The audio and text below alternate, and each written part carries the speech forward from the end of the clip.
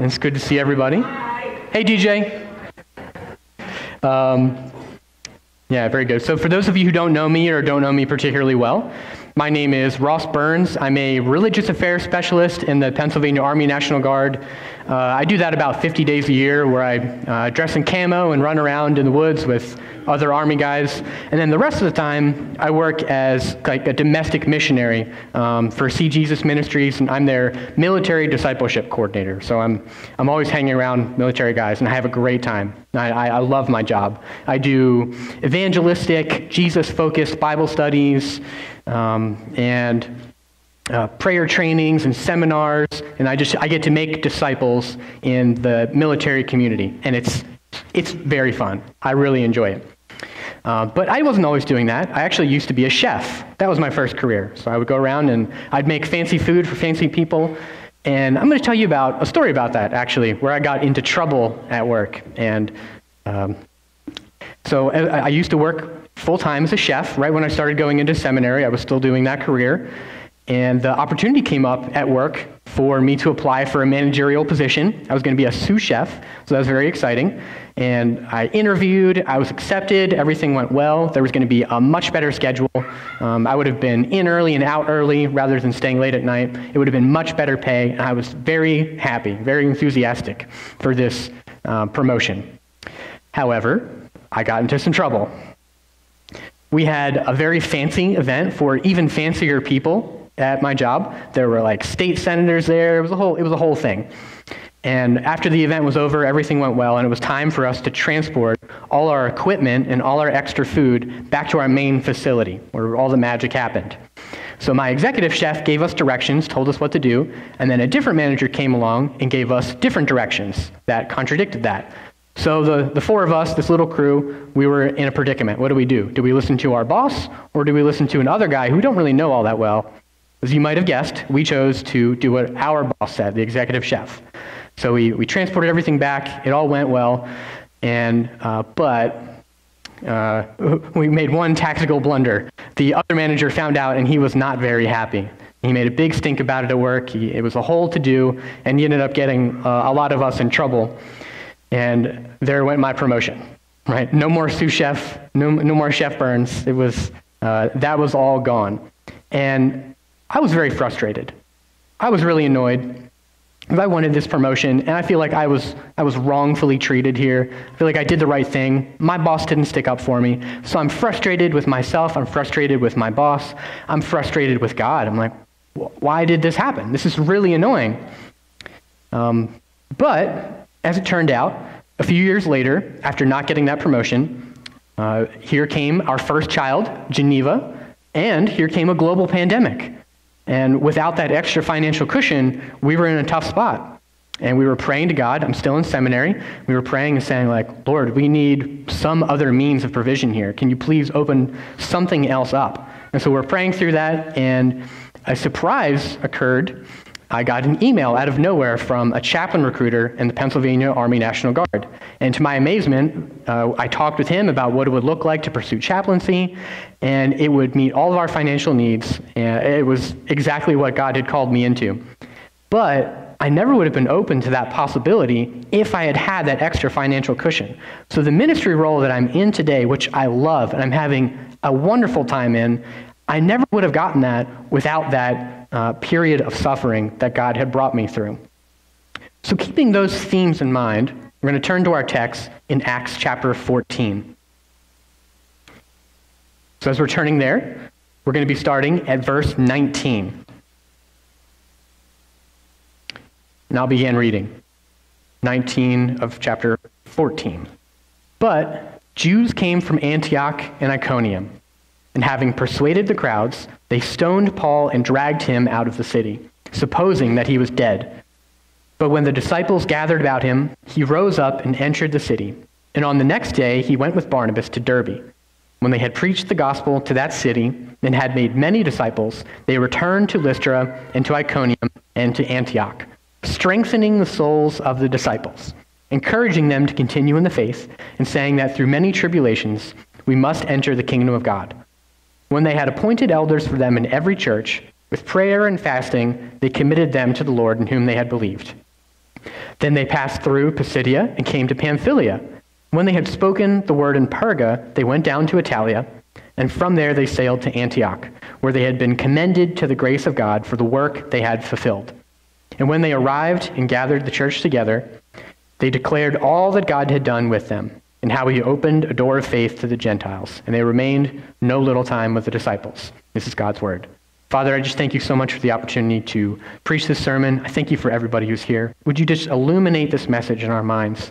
Help us to see what truth you have here in this text. And I pray that it would make a practical difference in the way we live our life this week. We just ask for your grace and to magnify Christ. And in his name we pray, amen.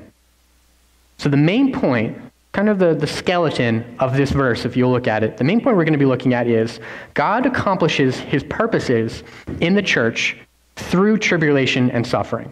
God accomplishes his purposes in the church through tribulation and suffering. Okay, and then as we're breaking down that main point, we're going to have sort of three stopping posts along the way. We're going to be looking at the reality of suffering, the story of suffering, and then the hope of suffering. So reality, story, and hope, just so you can track along with me. So first, some context of just where we are. If you guys can throw up on the screen a picture of the map, that will hopefully work. Hopefully there should be a fancy map on the slide there. If not, I can do some kind of elaborate, there we go. Fantastic. So there's a lot of traveling in here. The first time I felt this, I kind of felt a little bit like a travel agent. I don't know if travel agents still exist, but they were traveling from this city to that city. So I figured it might be helpful to kind of give you a visualization of what's going on in this text. So this is the end of Paul's first missionary journey. He had 3 or 4 missionary journeys, depending on how you count the last one, where he was imprisoned and sent off to Rome. But really, he had 3 major missionary journeys. This is the first one. It began in Acts chapter 13. Now it ends here at the end of Acts chapter 14. And here's kind of how the trip went. So Paul and Barnabas start off in Antioch, which is in northwestern Syria. They travel over to the island of Cyprus, and they spend some time there. They go up to what would be modern-day Turkey, on the Mediterranean coast of modern-day Turkey. They visit Perga. They go up to a different Antioch, which can get confusing. 2 Antiochs, very unhelpful. Then they go down to Iconium, to Lystra, to Derbe, back to Lystra, up to Iconium, over to Antioch, Perga, Italia, and then they go all the way back to where they started from, Antioch in Syria. This journey took about 2 years. It was the year AD 48 and AD 49. So that's kind of where we are, right? So some context for the exciting trip that we're on. So the first point we're going to be looking at is the reality of suffering. So what is the suffering that's going on in this text on this journey? So I'll take you back just a little bit through the previous couple of sermons, the one that Jonathan Stein preached last week and then Gibson the week before. So there are 2 cities that we were in before Lystra. There was Antioch in Pisidia, which is the most northern one that we're in, and then Iconium, and then in Lystra. So those 3 cities altogether. Paul and Barnabas arrive in Antioch, that most northern city, and they're preaching this wonderful message. Whole crowds are coming to hear them, and everybody is so enthusiastic. But then some enemies of Paul, some Jews who are filled with jealousy and filled with contempt, began to spread lies about them, began to contradict what Paul and Barnabas were saying, and they were driven out of the city as a result. So then they go to Iconium, which is the beginning of chapter 14, and the same thing happened. They're having this wonderful audience. People are super interested in hearing about this Jesus story and how he fulfilled all these prophecies of the Old Testament. But then some jealous Jews come and they're very unhappy about this message, and they spread lies about Paul and about Barnabas, and then again, they're driven out of the city. So now we get to Lystra, which was what Jonathan preached on last week. They're in a new city with a fresh start, and they hopefully haven't realized the trend that's starting to develop here. So something really neat happens, different than the other 2 cities. God actually does a miraculous miracle. He does a wonderful thing, and Paul is able to heal a man who's been crippled from birth.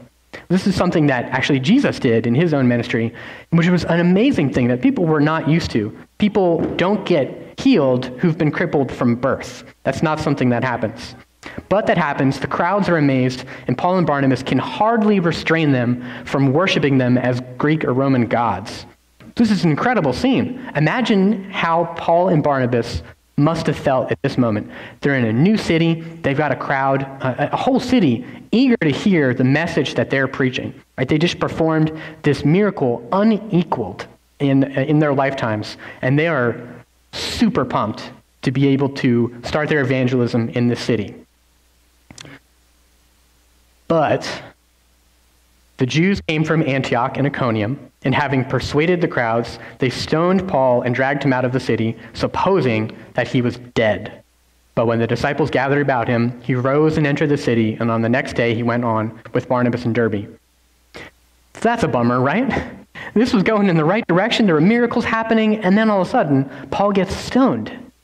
That's not the direction that we were hoping that would go in. And we're going to, as we look at the reality of suffering in this passage, we're going to look at 3 specific examples of suffering that Paul, especially, and the other disciples endure. So first, there's an emotional suffering that Paul endures. So his Jewish enemies are spreading lies about him. They're fueled by jealousy. And think about how you would feel, right? You're doing your best. You're trying to teach the message of Jesus. You're in this new city. And then people come along, and what seemed like was going to be a great opportunity is now becoming a disaster. You'd feel disappointed. You'd feel confused. Why would God let this happen? Doesn't he want the people of Lystra to come to know Jesus? And more than this emotional suffering, think about what it would have been like to endure this physical suffering that Paul is going through. Yeah, have you ever stopped to think about, maybe you haven't, it's probably not a normal thing to think about, but what would it be like to be stoned to death? To have rocks thrown at you until you die? What would that be like?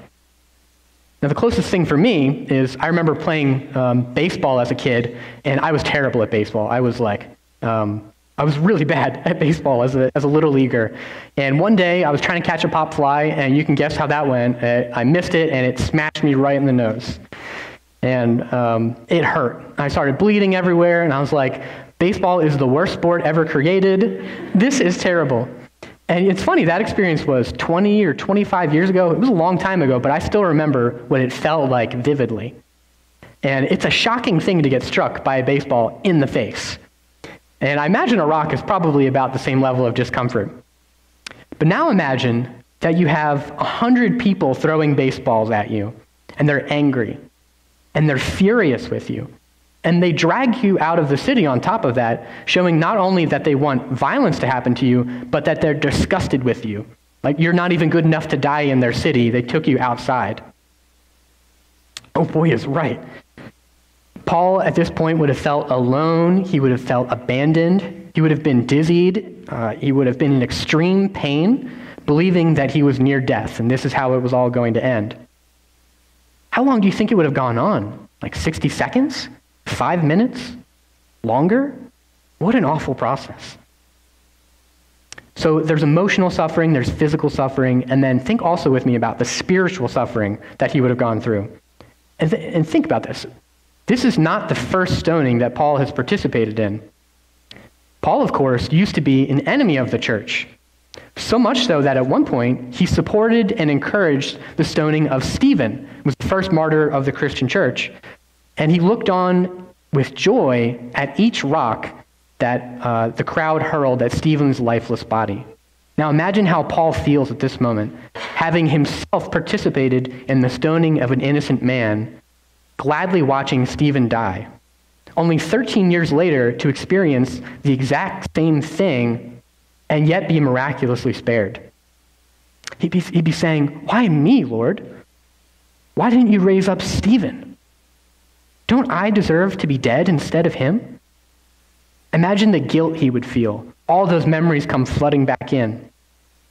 What a whirlwind of emotional and physical and spiritual suffering that you can see here. And when I look around the room, I see a lot of those categories represented as well. I see my brothers and sisters who have siblings who've walked away from the faith. I see parents with wayward adult children. I see people with stressful and toxic work environments that they hate going to every day. I see people with parents and brothers and sisters who are no longer with us. I see cancer survivors. I see the lingering effects of accidents. I see those to whom doctors have said, we don't know what's wrong with you, I'm sorry. All the tests came back negative. I see people struggling with the weight of past sins, wishing you hadn't done that, willing to give anything to take back the thing that you said, and you replay it in your mind every day. Every day you think about it. And though none of us have ever been stoned to death, like Paul almost was, we can all relate to what Paul and the disciples are going through here. And we can see the reality of suffering in the Christian life. So, that's the first point. And then secondly, what we're going to look at is the story of suffering. Now, what do I mean by the story of suffering? Well, I'm glad you asked. Look here at the message that Paul preaches to these city churches following his stoning. So he says in verse 21, when they had preached the gospel to that city and had made many disciples, they returned to Lystra and to Iconium and to Antioch, strengthening the souls of the disciples, encouraging them to continue in the faith, saying that through many tribulations we must enter the kingdom of God. And when they had appointed elders for them in every church, with prayer and fasting, they committed them to the Lord, in whom they believed. So Paul actually, after he's stoned, he goes to Derbe, and then he goes back to Lystra, the place where he was stoned. Then he goes to Iconium, and then to Antioch, which were the exact places where he was persecuted the hardest. Then he appointed elders in every church, and just a brief aside here, elder is another word for bishop or presbyter or pastor. These are all synonymous terms for the same office in the New Testament. And these elders appointed by Paul were appointed by prayer and fasting, and then they were committed to the Lord. So what was Paul's message to these elders? What was his message to their flock as well? How did he prepare them for the task ahead of them and for the likely persecution and suffering that was on their way?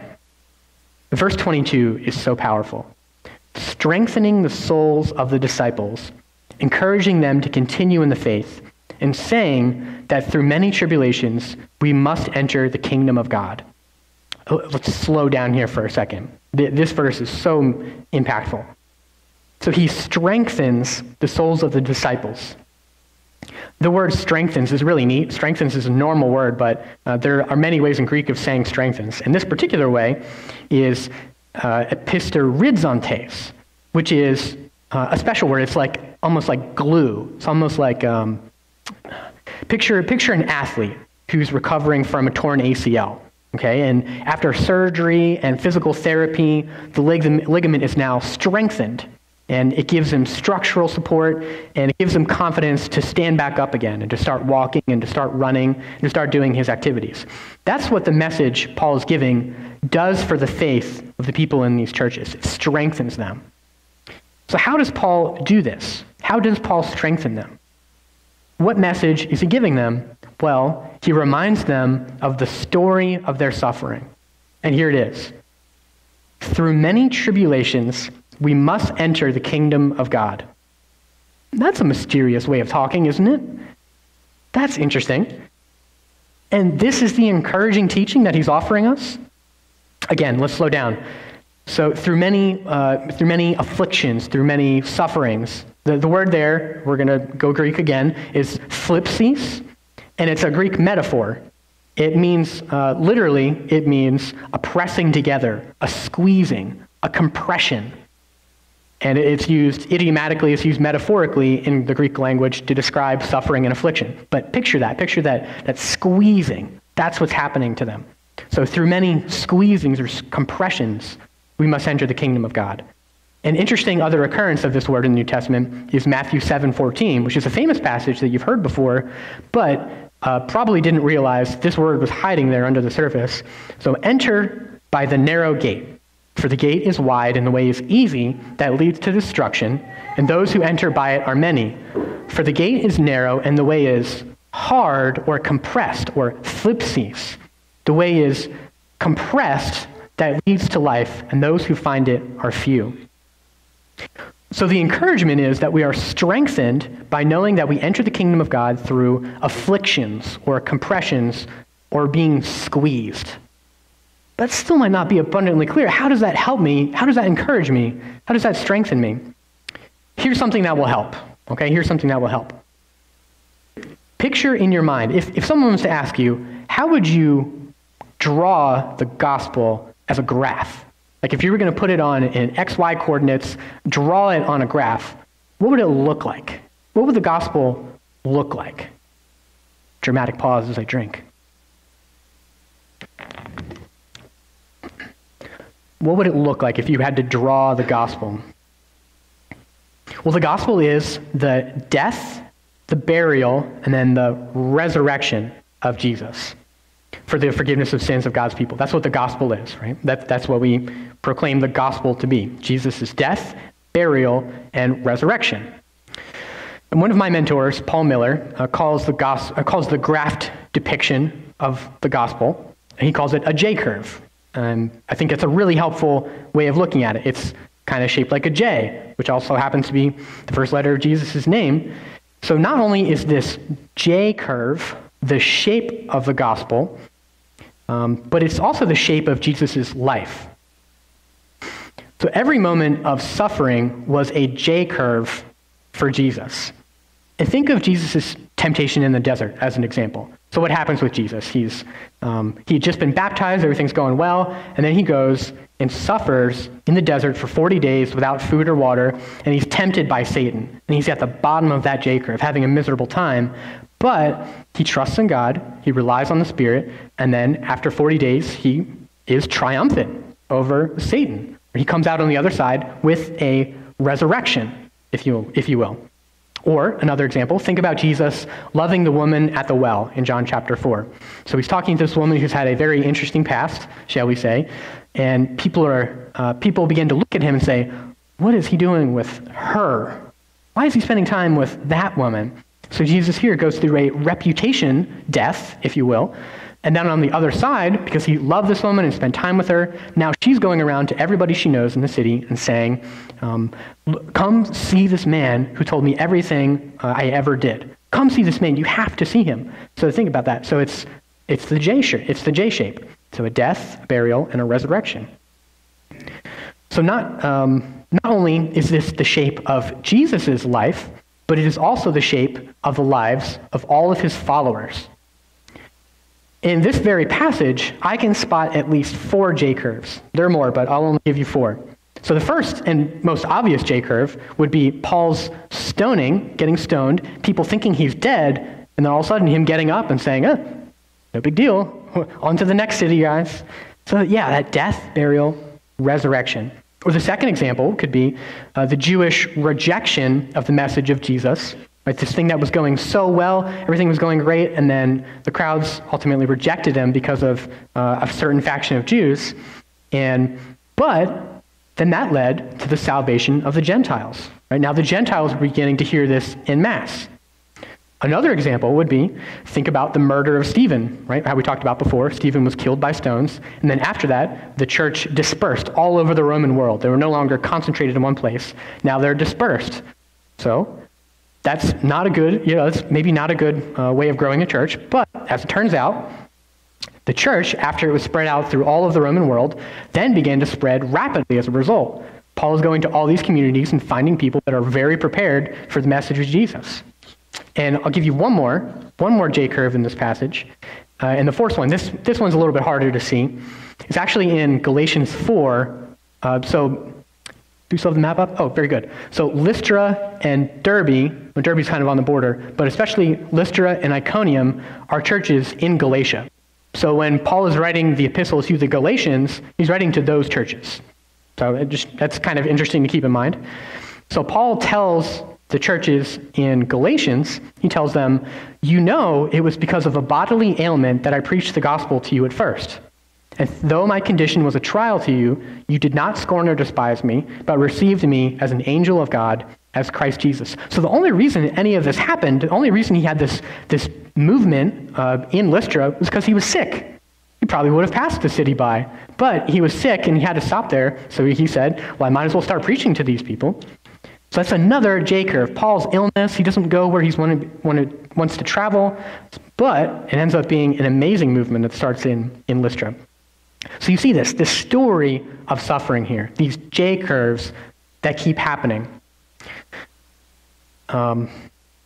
Yes, very good. So yes, these are the J curves, the story of suffering. And Paul is giving these three churches that he's writing to this encouragement, that we enter the kingdom of God through tribulations. So then finally then we will see the hope for suffering. We've seen the reality, the story, and now the hope for suffering. So come back again for a moment to this word that we've been meditating on, thlipsis, this Greek word. What's very interesting is that a fourth of the uses of this word occur in 2 Corinthians. So Paul's epistle to the Corinthians, the second one, that is the epistle of thlipsis, this word that we've been talking about, this compression. And the theme that we're discussing here, the story of suffering, is the dominant theme in 2 Corinthians. It's all over Paul, of course, but especially 2 Corinthians. And of course, 2 Corinthians was written just 6 years after this took place. After Paul was stoned, 6 years go by, and Paul writes 2 Corinthians. So it's very interesting when Paul's unpacking this theme for us. If we want to know more about we enter the kingdom of God through tribulations, if we want to know more about that teaching, 2 Corinthians is your book. That's where that is unpacked. So we're going to look at 2 Corinthians chapter 1. I'll read you just a short excerpt. And pay attention here. I'll emphasize when he uses our special word, I'll emphasize that. For as we share abundantly in Christ's sufferings, so through Christ we share abundantly in comfort too. For if we are afflicted, that's our word, it is for your comfort and salvation. And if we are comforted, it is for your comfort, which you experience when you patiently endure the same sufferings that we suffer. Our hope for you is unshaken, for we know that as you share in our sufferings, you will also share in our comfort. For we do not want you to be unaware, brothers, of the affliction we experienced in Asia. And this now is talking about the time Paul was stoned and a faction of Jews was chasing them about. Of the affliction we experienced in Asia. For we were so utterly burdened beyond our strength that we despaired of life itself. Indeed, we felt that we had received the sentence of death, but that was to make us rely not on ourselves, but on God who raises the dead. And he delivered us from such a deadly peril, and he will deliver us. On him we have set our hope that he will deliver us again. So you must also help us by prayer, so that many will give thanks on our behalf for the blessing granted us through the prayers of many. So that's an unpacked, zoomed out version of our verse there in Acts 14. And these are Paul's reflections on his experience 6 years later. He looks back on all that happened and he feels tremendous hope. Why would he feel tremendous hope? Well, I'll give you 2 reasons why Paul feels this tremendous hope. First, he shares in Christ's sufferings. What does that mean? How can you share in Christ's sufferings? Now, if you've come across this in reading through the New Testament, you'll see this a lot. This is one of the most dominant themes in all of Paul's letters. Union with Christ, becoming one with him, sharing in his sufferings. But that's really mysterious, isn't it? And Paul's suffering, entering into one of our J curves, was in a mysterious way sharing in Jesus' suffering. Well, think about it. Did not also Jesus experience what Paul experienced? When Jesus, as we celebrate on Palm Sunday, Jesus' triumphant entry into Jerusalem, the crowds say, Hosanna, Hosanna, this is the king, this is our guy, this is the one we've been waiting for, that's the Messiah. And just a few days later, that same crowd is now saying that they want him executed as a criminal. They want him killed. Jesus felt the disappointment, he felt the sadness, and he felt the grief of that event in the same way that Paul did. So when we suffer, we are sharing and participating in the suffering of Jesus. He has been where we are. He has been where you are. And God knows what it is like to be betrayed, to be mocked, and to be gossiped about. He knows what it is like to see a friend go astray who he's cared so much about for years. So when we share in Jesus' suffering, we can have comfort knowing that he has been through exactly what we have been through. The second reason that sharing in Christ's sufferings is an encouragement to us is that Paul feels, the second reason that Paul feels hope is that it teaches us to rely on God for everything. So here in verse 9 in the 2 Corinthians passage, indeed, we felt that we had received the sentence of death, but that was to make us rely not on ourselves, but on God who raises the dead. So Paul says the reason that we got stoned, the reason that we got beaten and chased from city to city was to make us rely not on ourselves, but on God for everything. And what's so interesting about this is that Paul follows this by asking for and glorying in prayer. So when we are at the bottom of the J-curve, and you know what that feels like, when you're completely helpless, when your family members are not treating you as they ought to, when things at work are going terribly, when your kid is sick, like, you know what that feels like when you're at the bottom of that J-curve. We cannot live at the bottom there without prayer. That's Paul's point here. And that's how this text can make a practical difference in your life this week. So we understand the reality of suffering, and we have a biblical map for our suffering, understanding that it goes in a J shape. And now we can understand that there is hope. In every story of suffering that we have, there will be a resurrection. In every instance of suffering that we go through, there's going to be a resurrection on the other side. Now, of course, it doesn't always happen in the way we expect it. It doesn't always happen in the way that we plan it in our own timing. But there will be a resurrection in every story of suffering that God's people go through. So how can we pray with this map in mind? How can we pray with the J-curve as a new way of looking at our suffering? Now, these J-curves can last several minutes or months or even years, of course, but my encouragement to you would be to follow up on your prayers, to keep track of them. Keep track on the relationships in your life and stay in the story, understanding that every instance of suffering that you're seeing is going to end in a resurrection. So we expect and believe that there will be that resurrection, so we can look for what God is doing. A very practical tip, so as some of you know, I use prayer cards. That's how I kind of keep track of my prayers. And one thing I recently started doing, because of the advice of a friend, a practical tip, recently a friend of mine suggested, hey, this J-curve thing that you're talking about, that's really neat, that's really helped me out. So he drew a J-curve of what his wife's daily life would look like. I thought, that's really neat. So I drew that same thing. For Angela, Geneva is our little 3-year-old, Angela's my wife. Geneva's been giving us a run for our money as a 3-year-old. Technically, she turns 3 next week, but I've rounded her up for some time. So she's given us a run for our money, right? She can be very demanding, very disobedient, a little whiny, it's true. And Angela is home most of the time with Geneva, so she bears the brunt of our little redhead's exciting behavior. So I have a prayer card for Angela that I pray through every day, and on the back of it, I drew a little J-curve. And on it, I just wrote what her life is like each day dealing with Geneva. So at the J, as it starts with Geneva's anger, her impatience, her disobedience, and then down at the bottom, when Angela chooses to respond with gentleness and self-control, trusting in God's promises for parenting Geneva, that's the bottom of the J-curve. Because what do parents want to do when your kids are acting out, right? You want to smack them, right? You want to yell at them. You want to respond with the same level of emotion they're responding with, right? You meet anger with anger. You meet impatience with impatience. But when Angela responds in gentleness, right, then the J-curve that comes on the other side, the resurrection, is that eventually we trust Geneva will see Jesus. She will understand what God is like, and her behavior will improve. So I pray through this every day, this little J shape, and I think about the story of parenting a toddler. Right? And that's how I can pray for somebody else. That's how I can pray for Angela. If we start praying for each other like this, it could change everything. It could change the way that we think about suffering, the way that we're going through things. It could change parenting. It could change how we deal with illnesses and diagnoses. It could change everything.